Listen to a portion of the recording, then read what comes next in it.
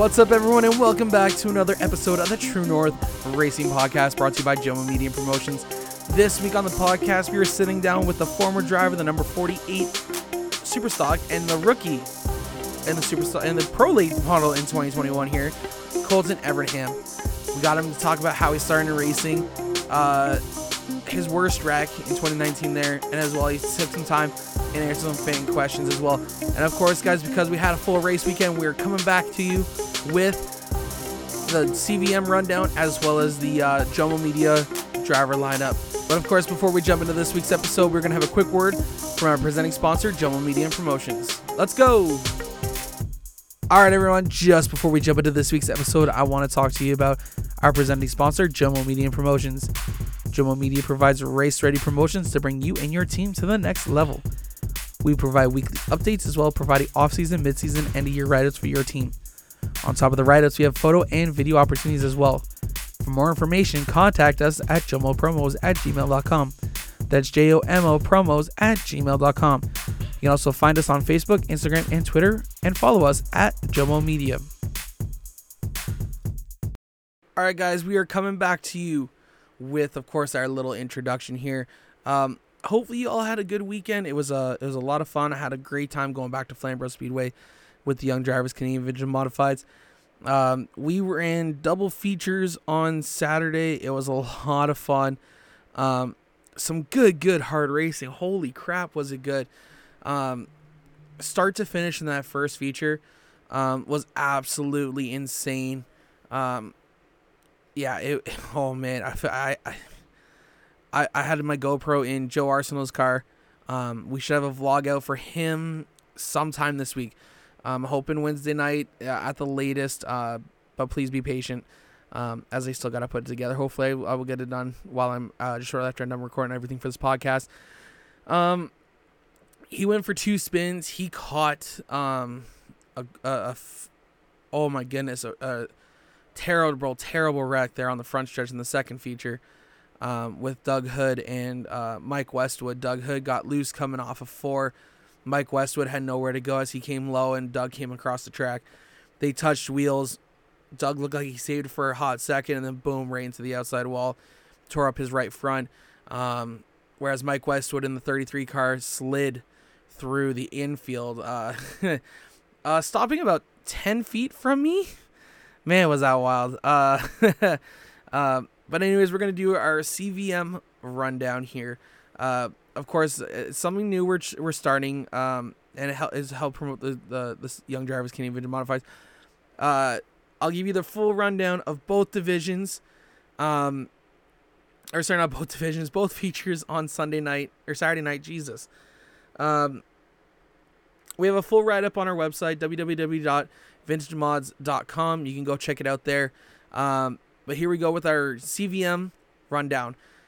In feature number 1, Mike Pod took the W with Quinn Murdoch, Jake Gilbert in 3rd, TJ Marshall finishing 4th, Ricky Williger in the 8 finishing 5th, Brian Pachetti in the 62, Joe Arsenal in the 17, Steve Murdoch in the 42, the 38 of Doug Hood, the 30 of Dale Lucas, the 18 of Jeremy Riopel, the 44 of Connor Ross, the 24 of Rodney Rutherford, the 15 of Mike Westwood, not the 15th, the 33 of Mike Westwood, and the 19 of John Carley. John crossed the line in 2nd, but was unfortunately disqualified. So he got put at the back end of that one. In the second feature, Jeremy Riopel started on the pole, led, I believe, almost every lap. He took home the W in feature number 2, replacing his under the weather Jared Morphy. Jake Gilbert hard fought him. Jake Gilbert actually won the overall points on the night. He won the trophy from the track that night. Joe Arsenal crossed the line in 3rd. Mike Westwood 4th. Dale Lucas 5th. Brian Pachetti 6th. Connor Ross 7th. Quinn Murdoch 8th. Doug Hood 9th. TJ Marshall 10th. John Carley in the 11th spot. Steve Murdoch in the 12th. Ricky Williger in the 13th. Mike Pod in the 14th. And unfortunately, Rodney Rutherford did not make the call and did not start. But he rounded our 15-car field on Sunday night. It was there's a pileup on lap 1. It was absolutely crazy. Doug Hood was on the outer side. Steve Murdoch came in a little hot from what I'm seeing from video, and 8 cars were stuffed into the outside wall there, and it turned turn 3 into a parking lot out there. We're gonna miss the video on that one because Joe Arsenal made a pass and got into second and was ahead of all that prior to that happening. But there is some GoPro footage of it out there with our other media guy for the club, Matt McKeag. So hopefully we see all the video from that one. If you guys don't know, you guys can make your own decisions on that as well. The Jomo Media lineup. Oh man, I forgot where some of these guys finished. So we had Chase Mitchell driving the 73 for the MRC racing team. Megan Mitchell and her brother Chase both share the ride. So of course I can't help one without helping the other in this case. Chase started 11th in his first race and worked his way up to a top 10, finishing 7th. And in his second feature, he started 11th, and man, did he work his way up. He finished in the 4th place with a top 5, so you cannot complain with a top 10 and a top 5 all in one night. Congratulations, Chase, on that one. Our next driver up is Caitlin Wallace. She finished the night with a 6th and a 7th place in both her races. Congratulations to Caitlin on 2 top 10 runs there. Unfortunately, up at Sunset Speedway there, Madison Camp, I really hope I said that last name correctly, in her number 9 Mustang, after her second practice, it appears that something was amiss with the motor, so they parked it, and they're going to get it fixed up for next weekend's race, July 10th, at Sunset Speedway. Ohana Acres Racing took their 2 cars down to Southern Ontario Motor Speedway, where it appears that the 92H of Ryan Houston had an issue as well in his feature race, and he had to pull off, I believe, Mark McDonald, and the 2M finished just in front of him. Judging by the video I just watched from Southern Ontario Motor Speedway, heartbreaking for them. They're such a great team. I'm sure they'll be back at it again next weekend or the next time they head back out to the track. But that has been your Jomo Media rundown. Thank you to all the teams who are working with Jomo Media this summer. You guys are all amazing. But of course, guys, you guys are done probably hearing me talk. So why don't we jump into this week's episode with Colton Everingham. So let's sit back, relax, and let's go racing. All right, guys, this week on the True North Racing Podcast, we are sitting down with Colton Everingham. Colton, how are you? Not too bad, man. Just finished up in the shop here. We're looking forward to getting into the pro late now. So nice. What did you race this weekend? I raced a mini stock that I'm doing a big charity thing for Melissa Bolin and CMHA, and donating all the purse money and stuff to the Mental Health Association. So we were running that and finally started figuring out all the bugs until about 5 laps into the feature, and then we ended up blowing it up. Oh man, that's definitely not fun. No. So obviously now your attention's being focused over to the pro late, eh? Yeah, for sure. Nice. You excited to get behind the wheel of that, or have you gotten a chance to get behind the wheel of it yet, or no? Yeah, I'm pretty excited. We went to go testing a couple weeks there, and then as we were loading it up, it started pouring rain, and then we were going to race the opening night at Sunset there, and it obviously got rained out. So I want to get this coming weekend, a Saturday, will be our opening night with it, and then once we get some more seat time in it, we'll probably do some APC and traveling around in it. Nice. Yeah. So let's start back and tell us how you got involved in racing and how you got how the bug kind of bit you to get into racing. Well, my dad, my grandpa, and my papa all race pre-years I was born, and then my dad raced up until 2001 for about 18 years, and then we were bugging him to get back into it. And in 2009, I believe it was, he bought another. It was a Challenger back then, but it was considered as a late model, and he raced that for a bit and had that sitting there. And in 2013, I said to my dad, I'm like, hey, I want to race. I said, we got the old Challenger there. Let's convert it over into super stock. So we jumped straight into the super stock back in 13, I believe it was. And I guess it'd be 13 because this will be my 9th year racing, and start out in there. And just, I grew up around the racetrack my whole life for literally like 24 years of my life. So it's definitely been in the blood for the family. And that's just kind of how we got involved. Nice. So obviously you've been racing for a long time, I guess, up at Sunset Speedway. Yeah. We travel around as much as we can.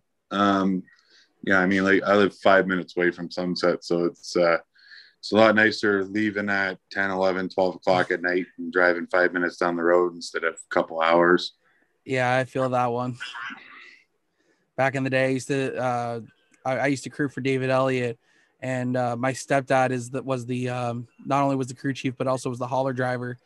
So not only did we race down to Delaware, Friday nights I get picked up about 2 o'clock in the afternoon. By the time we get home, it was like 1, 2 o'clock in the morning. So those late nights were not fun. No, but we're all passionate about this stuff. So exactly, if we're pulling on late nights all the time for it, we're gonna do it because it's something that we love doing, right? Exactly. So obviously jumping right in the super stocks, did you have a big learning curve, or did you get a lot of seat time prior to get yourself acclimated with the super stock? I had no seat time jumping into it. I never raced any go-karts or anything. I played a lot of like soccer and basketball and football when I was younger. And I was always bugging to get put in a race car, but just the way things were going back then, it wasn't financially, it didn't financially make sense to jump into that stuff. So my first actual time in the super stock was the opening night. There was a lot of issues with it, trying to get it ready to go, and stuff was breaking, and it was just my dad and I working on it. So we were still learning on what to do, and converting it over was a big task. So my sister was actually racing at the same time. She had a 4-cylinder, and I just go out in there and practice going around the racetrack and kind of feeling out what the track's going to do. They're two completely different cars, obviously, but that's that was pretty well up to the seat time. And we just went out there every Saturday, and I tested a little bit during the week just to get more and more seat time. But that's kind of how that all started. Nice. So obviously jumping right into it, a big learning curve, no seat time. Were you quick on the jump, or were you one of these guys who kind of slowed down and kind of rode around a little bit? It was definitely a learning curve. We were definitely not, we didn't have a new motor. Like, the motor that was in the car was from 2001, had never been refreshed or anything. And then, it took me a lot to be where I am now, I feel, as a driver. It definitely didn't happen overnight. It took a lot of seat time and laps and learning from, a few drivers there. Like back when I first started racing, I was asking probably about 50 different drivers on what to do. Now I just kind of, if I have any questions, I just stick to my cliche of people, because it's, a lot of people, once you start doing good, they don't like giving you any pointers or teaching you anything because they don't want you to beat them. But it was a big learning curve. We made a lot of rookie mistakes, and we learned from them. And I'm a big people person. I don't like when drivers and other people are pissed off with something I do. So I like trying to be as respectful as I can and race everybody how I want to race. Hey, you know what? There's nothing wrong with that. No, for sure. So that first season, how well did you do? And obviously you learned a lot, because you're one of probably the best super stock drivers I've seen wheel a car in recent years. So obviously, how did that first year go for you? It wasn't horrible. Like I said, we had a lot of rookie mistakes. Like there's a guy that I grew up with, Nick Tooley. We both started racing the super stocks at the same time. So, and our dads used to race against each other. So it was like a big family, not feud, but it was, I think our parent, like my dad and his dad, wanted us to race each other how they raced each other and win races and, and beat and bang. And Nick and I were just logging laps and having fun. And it started getting a lot more competitive. Like we we kept blowing up motors, and he had issues, and they were able to get another car. We were battling for rookie of the year just between the two of us, and I think we lost by like 5 points to him, and it's still to this day he still gives me the jabs and pours the salt in the wound. But yeah, no, the first year was definitely it was a huge eye opener. It was pretty cool going into high school racing cars up at Sunset and having people, like a lot of my friends be like, oh, that's really cool, and like they'd all come hang around and just want to check out the car and stuff. So it was definitely better than I expected, because not many people get the opportunities that I've had in my life, and a lot of people that are racing have in their life. But, we learned and learned and learned, and eventually got to, be a half decent driver. Yeah. So when did you end up getting your first win? Your first feature win? Oh, my first feature win was 4 years after I had my dad's first car for the first 2 years I raced. And then I bought a car off of Steve Cashmore. I raced that for 2 more years. And I finally said to my mom, I'm like, I'm losing interest in it. And it really sucks. Cause I'm so passionate about racing and passionate about, like all the fans and just the support from them are phenomenal. So I was talking to my mom about it over the 2016 off season. I said, like, I don't want to race anymore unless, we get a new car, because, we go to Peterborough where it's not so much of who's got the most money. It's more so of a driver's track. And we run, 6th place at Autumn Colors, and, out of 46 cars is like a win to me. And then, we go to Sunset and we can't get, better than a 10th place finish. And, so in 2017, we built the new car from Streamline Race Products, and that was Canada Day weekend was the first race we won back in 17. And then, we just picked away but we won 2 features the last 4 years, like each year. And that was my first win was in 17 there. Nice. I'm sure coming on around Canada Day there, that was that had to have been a pretty cool feeling there, right? Oh yeah. It was pretty cool. Like, we're a family run team. A lot of people think that, we got some unlimited budget, and, just because of the opportunities that I've been able to have in my lifetime here, but they don't realize what goes on behind closed doors. And after our first win, I think I sat at home for about 8 hours whenever all my friends wanted to celebrate and stuff. And I just stared up, and I couldn't believe that, after years and years and years of trying, we finally were able to pick one off on an awesome day, Canada Day. Yeah. That I can only imagine the kind of feeling that would be to not only get your first win, but like get it on Canada Day. That seems pretty spectacular in itself. So then obviously I believe 2018, if I'm not mistaken, you end up winning the Super Stock Championship up at Sunset. Am I correct on that? Yeah. So how did that season go for you? That was a good season. We stayed consistent. It was, like I said, it was just a family run team. Sean McWhorter was a big part of my success in that year. He was very happy with like our progress of a driver, and, performing well on his first car one of his first cars that he built. And so he was probably the one that was the biggest one pushing for me to win this championship. And, we had like 1 or 2 nights we struggled pretty bad. And, we ended up going into championship night 5 points out of the lead. And, I just looked at all like my crew guys, and I said, whatever happens. We're here to have fun.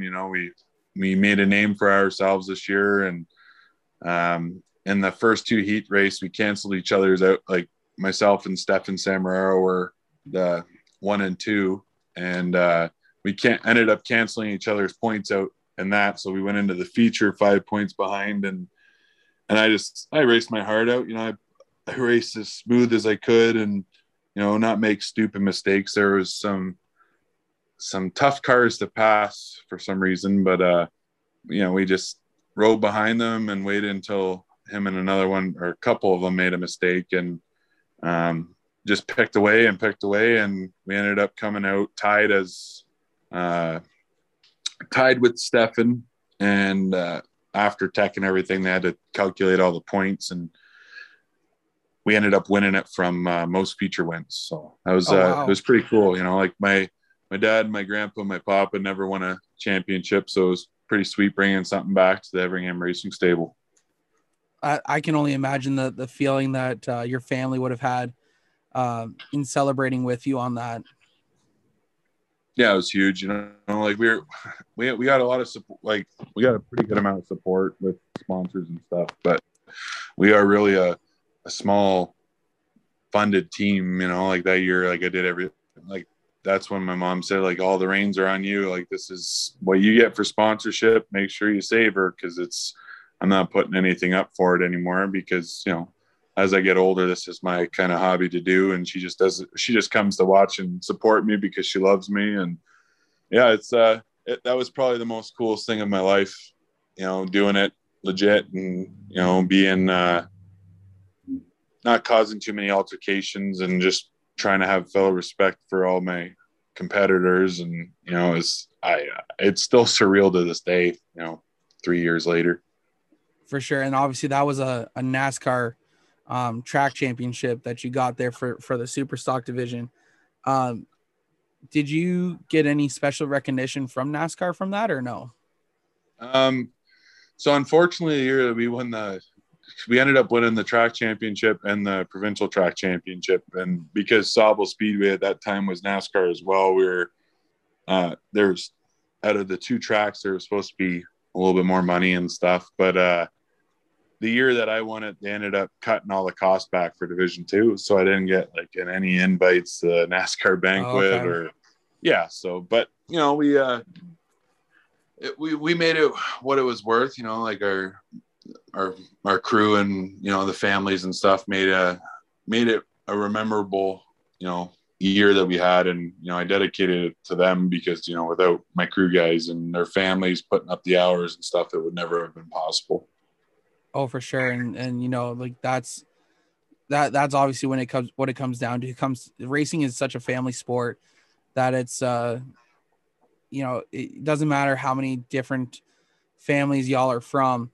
It's you guys are all one connected family in a team, but you treat everyone like a family in it. Oh yeah, you got it. Like these guys are, all my crew guys were putting in 40 hours a week after their full-time jobs, and spending most Saturdays and some Sundays and like the long weekends when we do double headers to come support me. And they do it all out of pocket just because they enjoy, being involved in a racing team. And, it's pretty cool. I can't thank those guys enough, because like I said, without those guys and, the sponsors and the people in the stands that are, always rooting you on and stuff, it's definitely not possible. Yeah. Yeah, you're definitely not right. Wow, if only I could speak English right there. Man, I think after like 33 episodes, I wouldn't be able to making these simple mistakes like that. But anyways, so we're going to jump a little bit. I guess we're still going to stay behind. We're still going to catch up here to obviously the present day. I'm going to ask this, and please feel free to tell me to shut the hell up if you want to. You were involved in a wreck at Peterborough Speedway. Was that the end of 2018 or was that the end of 2019? That was the end of 2019. That was a terrible way to end the year, heading into what was in store in 2020, eh? It was to this day I still get EVGBs about it.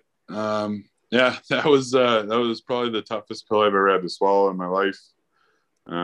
We worked, our team worked so hard to be able to be put in a position to, win the autumn colors, because to us Canadians and stuff, that's a Super Bowl of short track racing, is just to have your name on the list of the drivers and stuff that have won it, because it's there's no slouch drivers that go to autumn colors. And nope.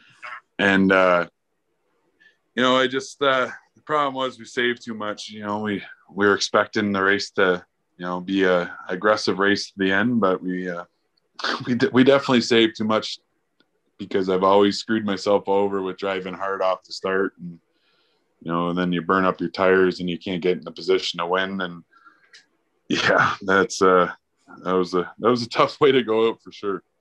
So why don't we set the stage for everyone here, and then you can kind of tell us what all went down. I believe you guys got the 1 to go, or just before the 2 to go, or 1 to go. You and damn it, who were you battling against? Dan Archibald. You guys were battling for the lead. And then so we set the stage there. It's at Autumn Colors. It's 2 to go or 1 to go. Tell us in your mind what happened going into the final there. Oh boy.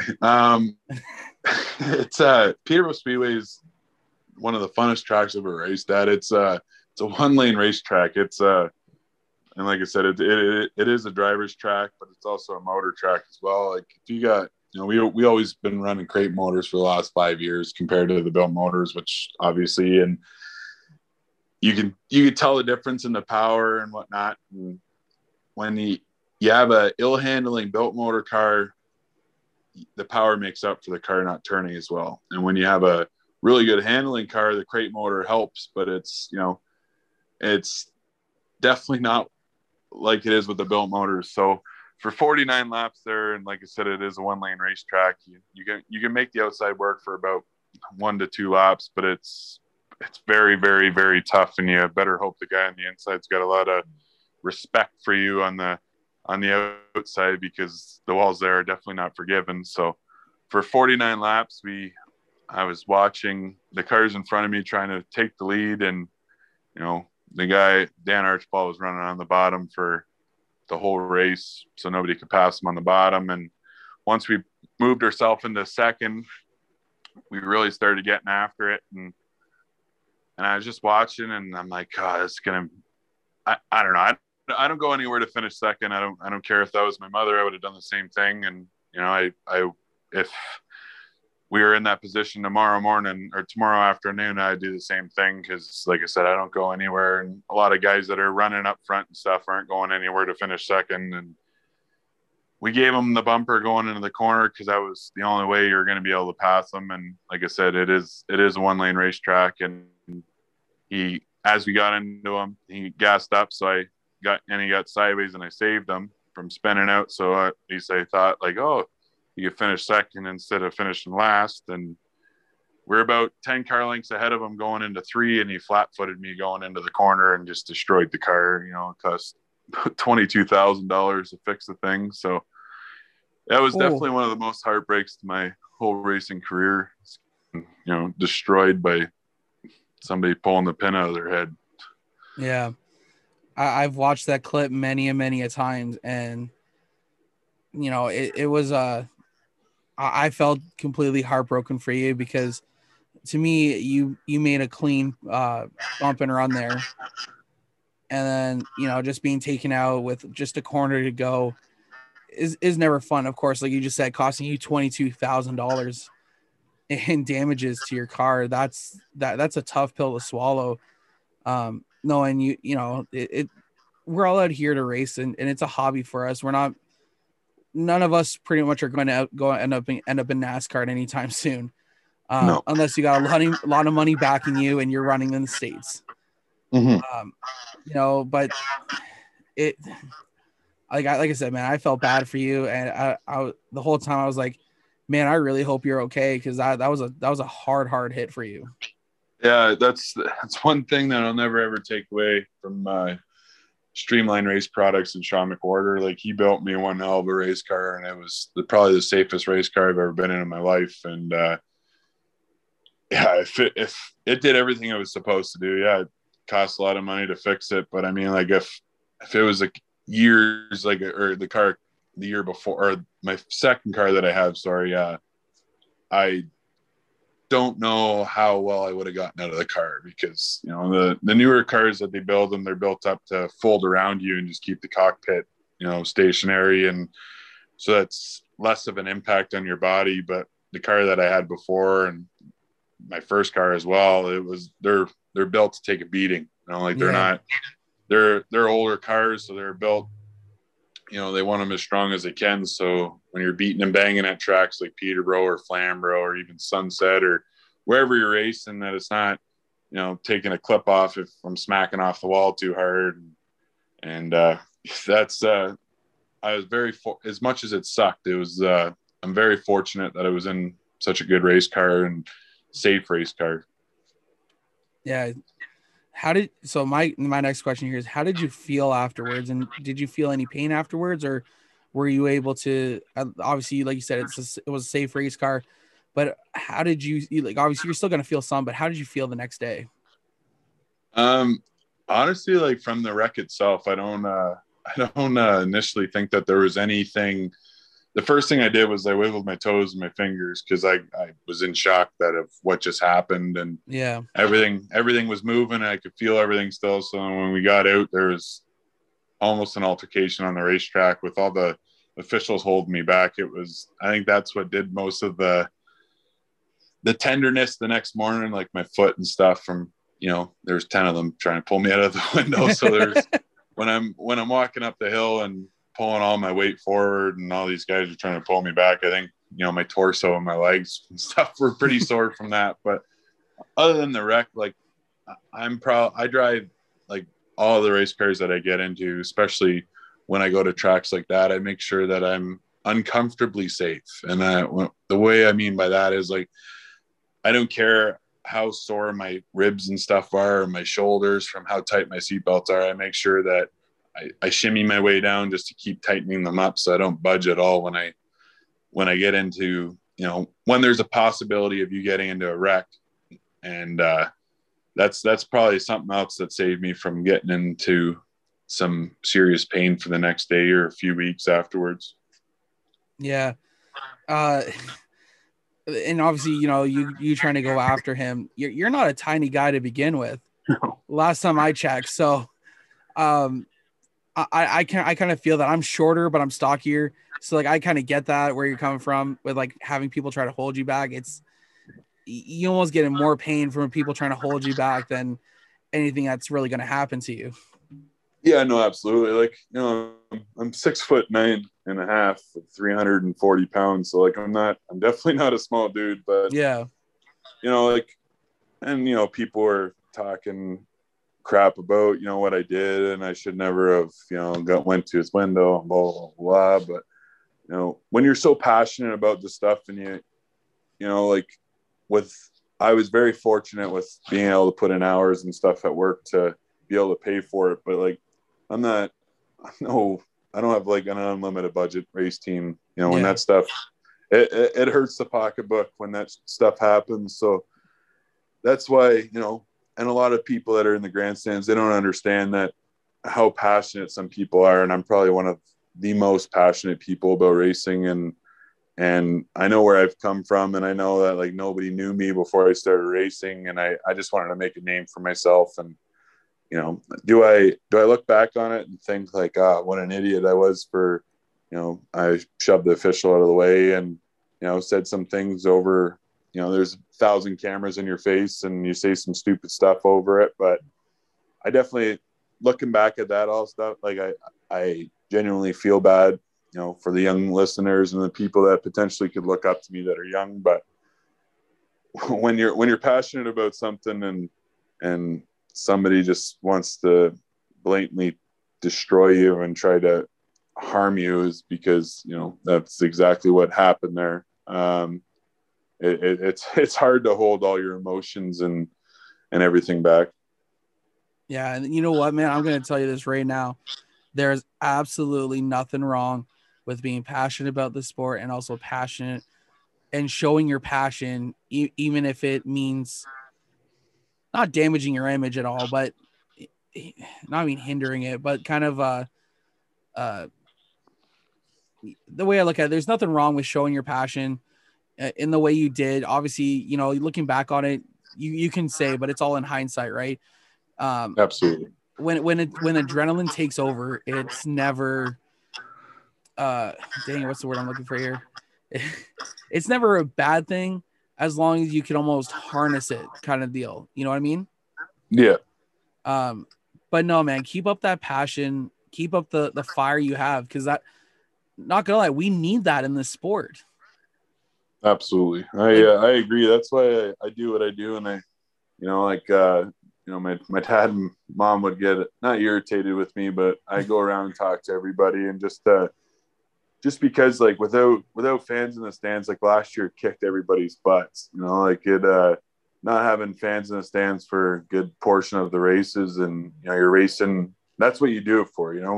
We spend all this money that we don't have to impress people we don't know, to win a dollar store trophy kind of thing. Yeah.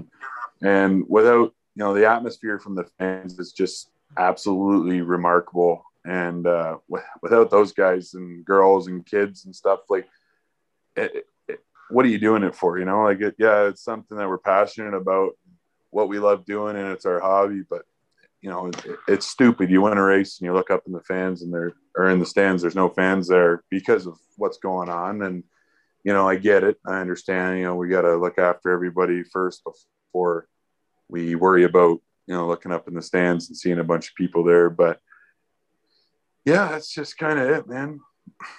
Yeah. And obviously, like I was saying, that was obviously a tough way to head into what ended up happening in 2020 with all the pandemic stuff. I hate asking this because it's obviously almost a year and a half later. But obviously with the COVID shutting everything down last year, what did that do for your race team and in preparation for the year? Oh, it was brutal. I was spending money thinking that I was gonna, my sponsors came back on board and helped as much as they could, but it's hard as a person that I have phenomenal sponsors. They've done above and beyond what I could ever expect in life, and I, like I said, I'm very, very fortunate. But it's hard to ask, especially in a crisis that we are going through and what we are going through. It's hard to ask them for sponsorship money and stuff like that. But like I said, my sponsors are something else. They want me out there. They see how passionate and stuff I am about it. And we're actually I had my super stock sold at Autumn Colors, and I had to end up giving the guy his money back. But we were going pro late racing last year, and obviously that didn't work out. But it definitely, it was hard. I said to my dad, I'm like, dude, like, I don't even want to race super stocks anymore. I don't want to be spending the money that I'm spending on this thing to get it back to where it was, because of how good of a car it was, or how good of a car it is, but it was definitely tough. Yeah. And obviously I think I thought I heard something around November, December that you were going to go pro late model racing in 2021. How did that deal come about for you? Honestly, I haven't won like huge races, but I felt like I've done as much as I can in a super stock, and I always had a passion of racing pro lates, and because you're able to travel down the States with them, and that's something that I kind of want to do if we get the opportunities to go down there. But we ended up we got a really good deal with Rick Walt and Eldon to pick up one of their pro lates that he did very well in, and we bought that and redid everything on it to pretty it up and got it all to kind of how we wanted it. And then we didn't end up fitting in that car, and after we put it all back together. And then Taylor Holdaway and I are really good buddies. He had a car there that he was racing, and he's like, well, come up and see if you fit. So we went up there and I fit in it. So then we worked out a deal, and then I ended up buying the car that I have now. Nice. Yeah. So I'm sure you're excited to get behind the wheel of that thing then, eh? Oh, absolutely. I just, it's, I was up at Delaware on Monday, helping Connor James and Taylor Holdaway out. And then we were back there Friday, and I was saying to Taylor, I was kicking myself in the butt that I should have brought pro late, but I don't want to go out there looking like an idiot. So I want to get as much seat time as I can. And, I don't want to, those guys are, spending tons and tons of money. I don't want to get in their way, or Yeah, I mean, like I'm not doubting my driving capabilities, but this is a completely different animal than what I've ever raced in my life. So for sure. Unfortunately I wasn't able to make it out to Delaware on Friday night to catch that race, but I definitely watched a lot of it through. Luckily, thank you to G-Force for putting that out on YouTube for us to watch. That if we were unable to, we had a place to watch it. It definitely looked like one crazy hell of a time down at Delaware on Friday night. oh yeah, absolutely. Like, I mean, like if that was another thing what kept me from racing is because the last APC race that happened at Delaware was a gong show, and I think there was 6 or 7 cars that finished it. So I didn't want to take the car there and potentially have. I mean, like everywhere you go, you can wreck the thing, but Yep. not for my first race. I didn't want to get in playing with the big boys and something bad happened. So Hey, you know what? At least you're saving the equipment. You're obviously going to go out to Sunset next Saturday and run it. So it gets and log some more laps, because that's the way I always look at it is as the more laps you log before you get into running in with those guys, you're gonna be spot on with them. no, absolutely. And Sunset's like I've raced there for 9 years, so that's something I have a lot of laps around that place. So I that's something that's what I wanted to do first. You just make sure that make sure all the bugs are out. It's a new to me race car, and I want to get as much seat time as I can, and hopefully by the next APC race we can go join them or go down to Flamborough and support them as well. Yeah, that'll definitely be fun watching you race a pro late down there at Flamborough. Hopefully we have a good turnout this weekend, as I'll be back there with the doing the media for the Young Drivers Canadian Modified. So that's always fun. But right now we're going to jump into our fan question period, where of course we get people to submit some fan questions throughout the day. Fortunately, I was late on the ball on this one. It took me until 5 o'clock to realize I hadn't put it out yet. But anyways, we still got about 5 questions here. Are you ready to answer them? Absolutely. All right. So the first one comes to us from Kyle Steckley, and his question is, who's your favorite pro late model racer? Of course, Kyle would ask that.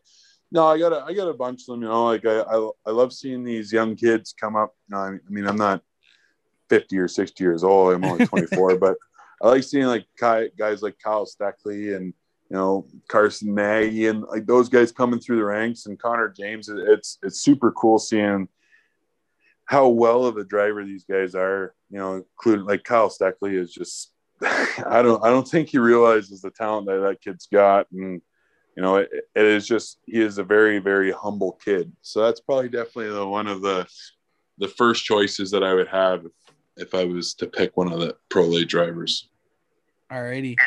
And then our second question again comes to us from Kyle Steckley, and he goes, "Are you coming to Flamborough this weekend?" No, not this weekend. We're gonna try it at Sunset first, and who knows? I'm not going to run for a full season at Sunset just because I don't want to screw myself out of Rookie of the Year for next year. But We're going to run as much races as we can in the pro late around the province, and that's going to go to Flamborough and go to Sauble for their invitational there in August, and race a couple races with the APC. Nice. Then our next one comes to us from Laval 2525. And he goes, "What has been your most memorable moment in your career?" Definitely my first super stock win. Like my mom and my dad and like my crew guys were all there, and the joy. Like my mom was bawling like a sob, and she was jumping for joy. And like we worked so hard, and just so many man hours and time and dedication to the sport just went into our program to be able to put ourselves in a position to win races. And that was definitely one of the biggest races of my career, and I'll never ever forget that day. Nice. And then our next one comes to us from Ray Morneau Jr. And he goes, "When is Colton coming to Delaware with the pro late to run fenders?" that's something else that I want to try. You know, it's tough because we all work on Fridays, and that's one thing that is unfortunate. But I know they are running some Saturday races, so we got it planned right now. I mean, like there could be a closer date to it, but on the 25th of September, they're doing a long weekend at Delaware, so we're gonna bring the Pro Lite down there. That's definitely circled on my calendar already. But if the opportunity arises and we have time to go down there, and you know the guys are off and we can go, you know, I'm not just gonna go down there with my dad and I. So Yeah. If we got the time to go down there beforehand, we'll definitely make it down there to rub some fenders with Mr. Ray Morneau himself.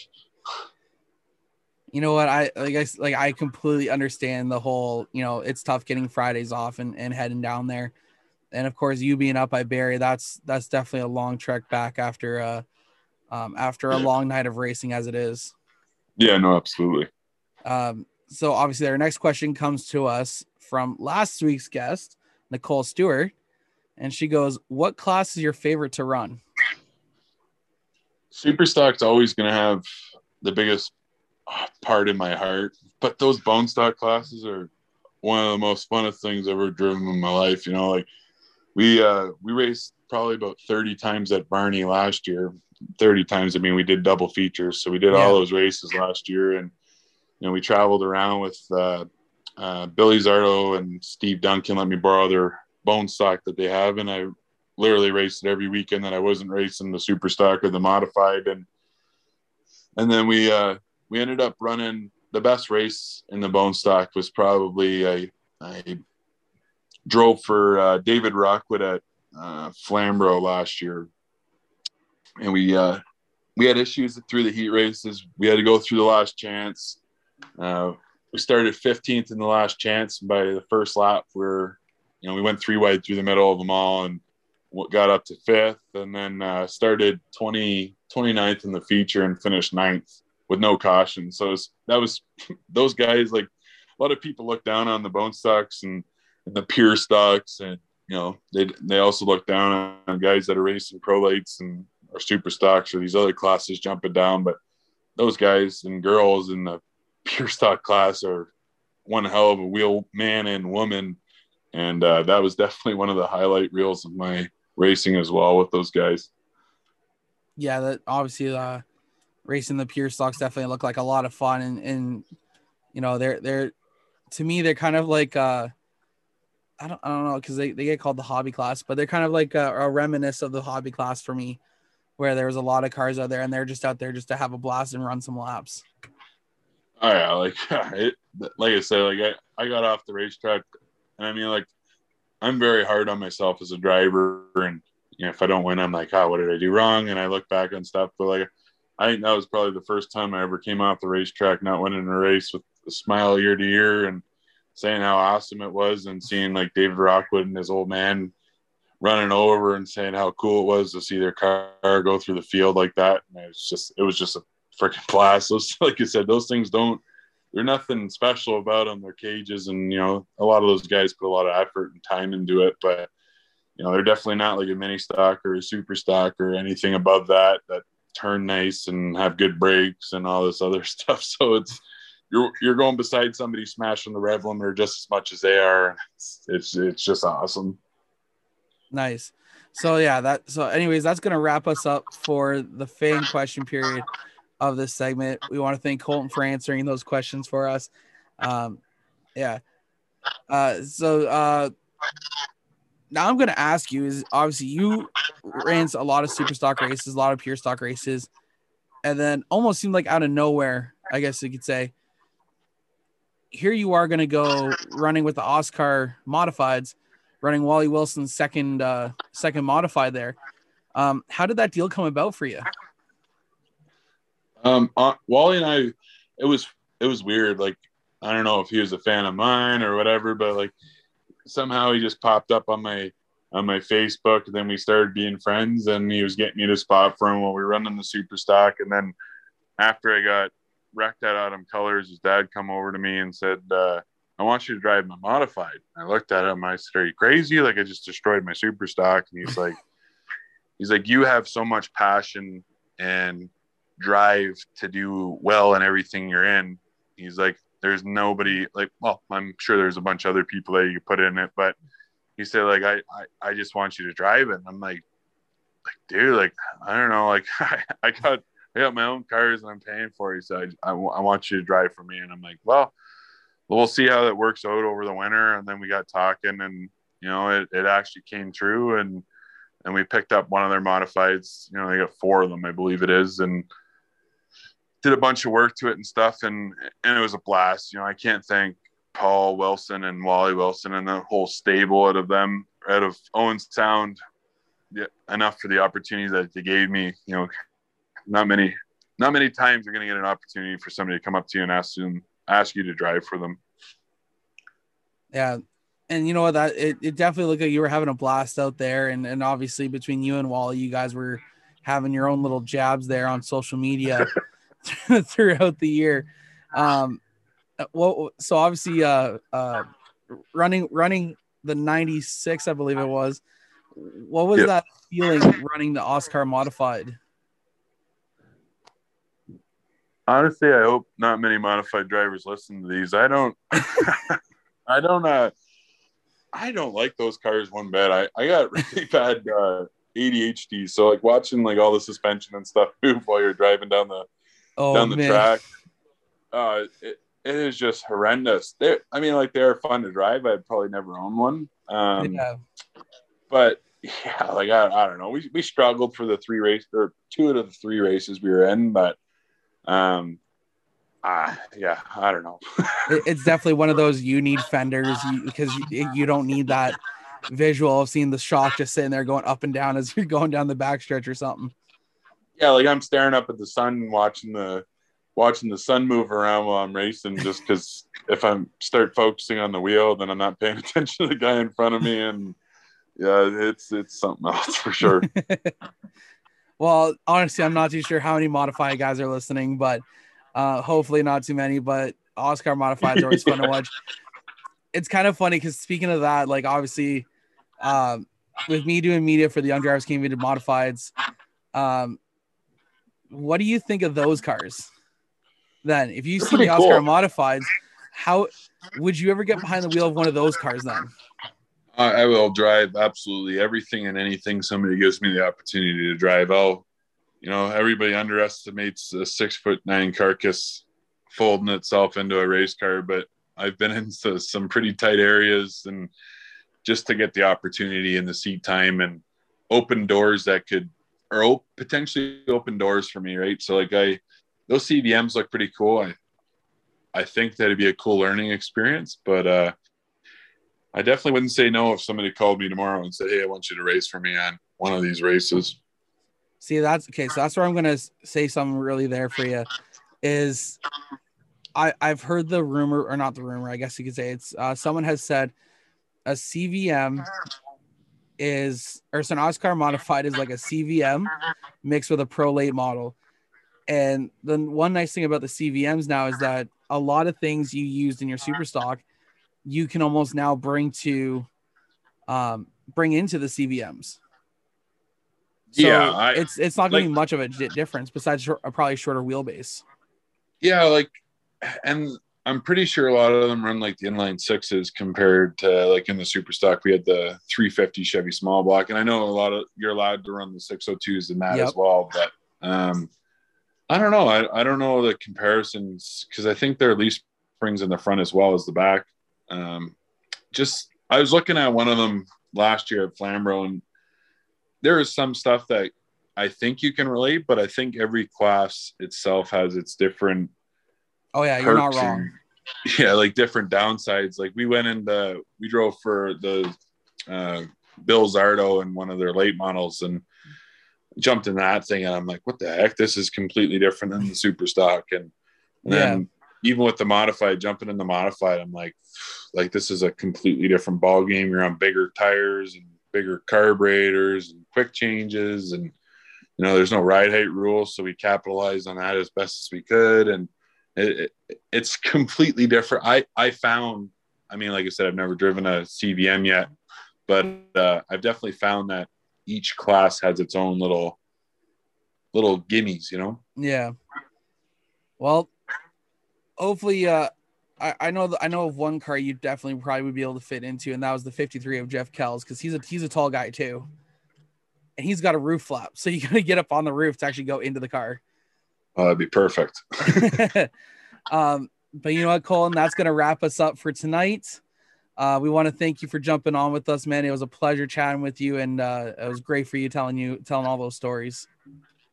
I appreciate it, and keep doing what you're doing, man. It's awesome to see your podcast, and all the drivers that you're bringing on is pretty cool to see. Thanks a lot, man. Of course. Have a good one, eh? You too. All right, bye now. Bye. All right, guys, that was driver the number 48. I'm assuming 48 Pro Late model. That is Mr. Colton Everingham. Of course, we want to thank Colton for coming on this week. It was a pleasure chatting with him and getting to know him some more. And hopefully you guys enjoyed his side of the story and how he got involved with racing and where he's ended up so far and where he kind of wants to go with it. Once again, guys, thank you to everyone who submits questions each and every week. You guys are all awesome. Thank you for submitting your questions. It definitely means a lot to me. If you would like to be a featured guest on the show, please reach out to us. Please do not hesitate. I will pretty much talk to anyone who's involved in motorsports, and we'll talk about how you guys got involved and got started. If you want to come on the podcast, please reach out. I don't care if you're mini stock, pure stock, late model. If you're West Coast, East Coast, if you guys are listening and would like to jump on, please feel free to reach out to us here at Jomo Media, and we will get you guys hooked up with a interview and an episode here on the True North Racing Podcast. That's going to pretty much wrap it up for me this week, guys. One thing I want to mention, I didn't mention before we jump into this week's episode, was Jomo Media merch. Of course, guys, you guys hear week in and week out. If you guys want to help us support us out, head on over to epicracewear.ca. Click the driver area up on the top right, and you guys can go pick up some Jomo Media apparel, same as True North Racing Podcast apparel. Help support the show, help support Jomo Media. Pick yourself up a t-shirt or a hat or hoodie. They are some of the most comfortable wears that you guys are going to find, in my opinion. Also, guys, hopefully you guys are checking out the driver's seat. It'll drop Wednesday. Caitlin and Megan are back from their weekend with at Flamborough Speedway. We're going to be talking about how their weekend was. And, of course, we're going to throw some new things in there. Please reach out to us regarding the show. If you guys like it, let us know. Like, subscribe, comment, as well as like, comment, subscribe about this show. Let us know which one you like more. I'm sure you'll like the driver's seat more. But that's just me, guys. I try and do my best here. Hopefully you guys enjoy each and every week. But, guys, that's going to wrap it up for me this week. So, once again, my name is John Morrison. You guys are listening to the True North Racing Podcast, brought to you by Jomo Media Promotions. And we will see you all next week. Talk to you later, guys.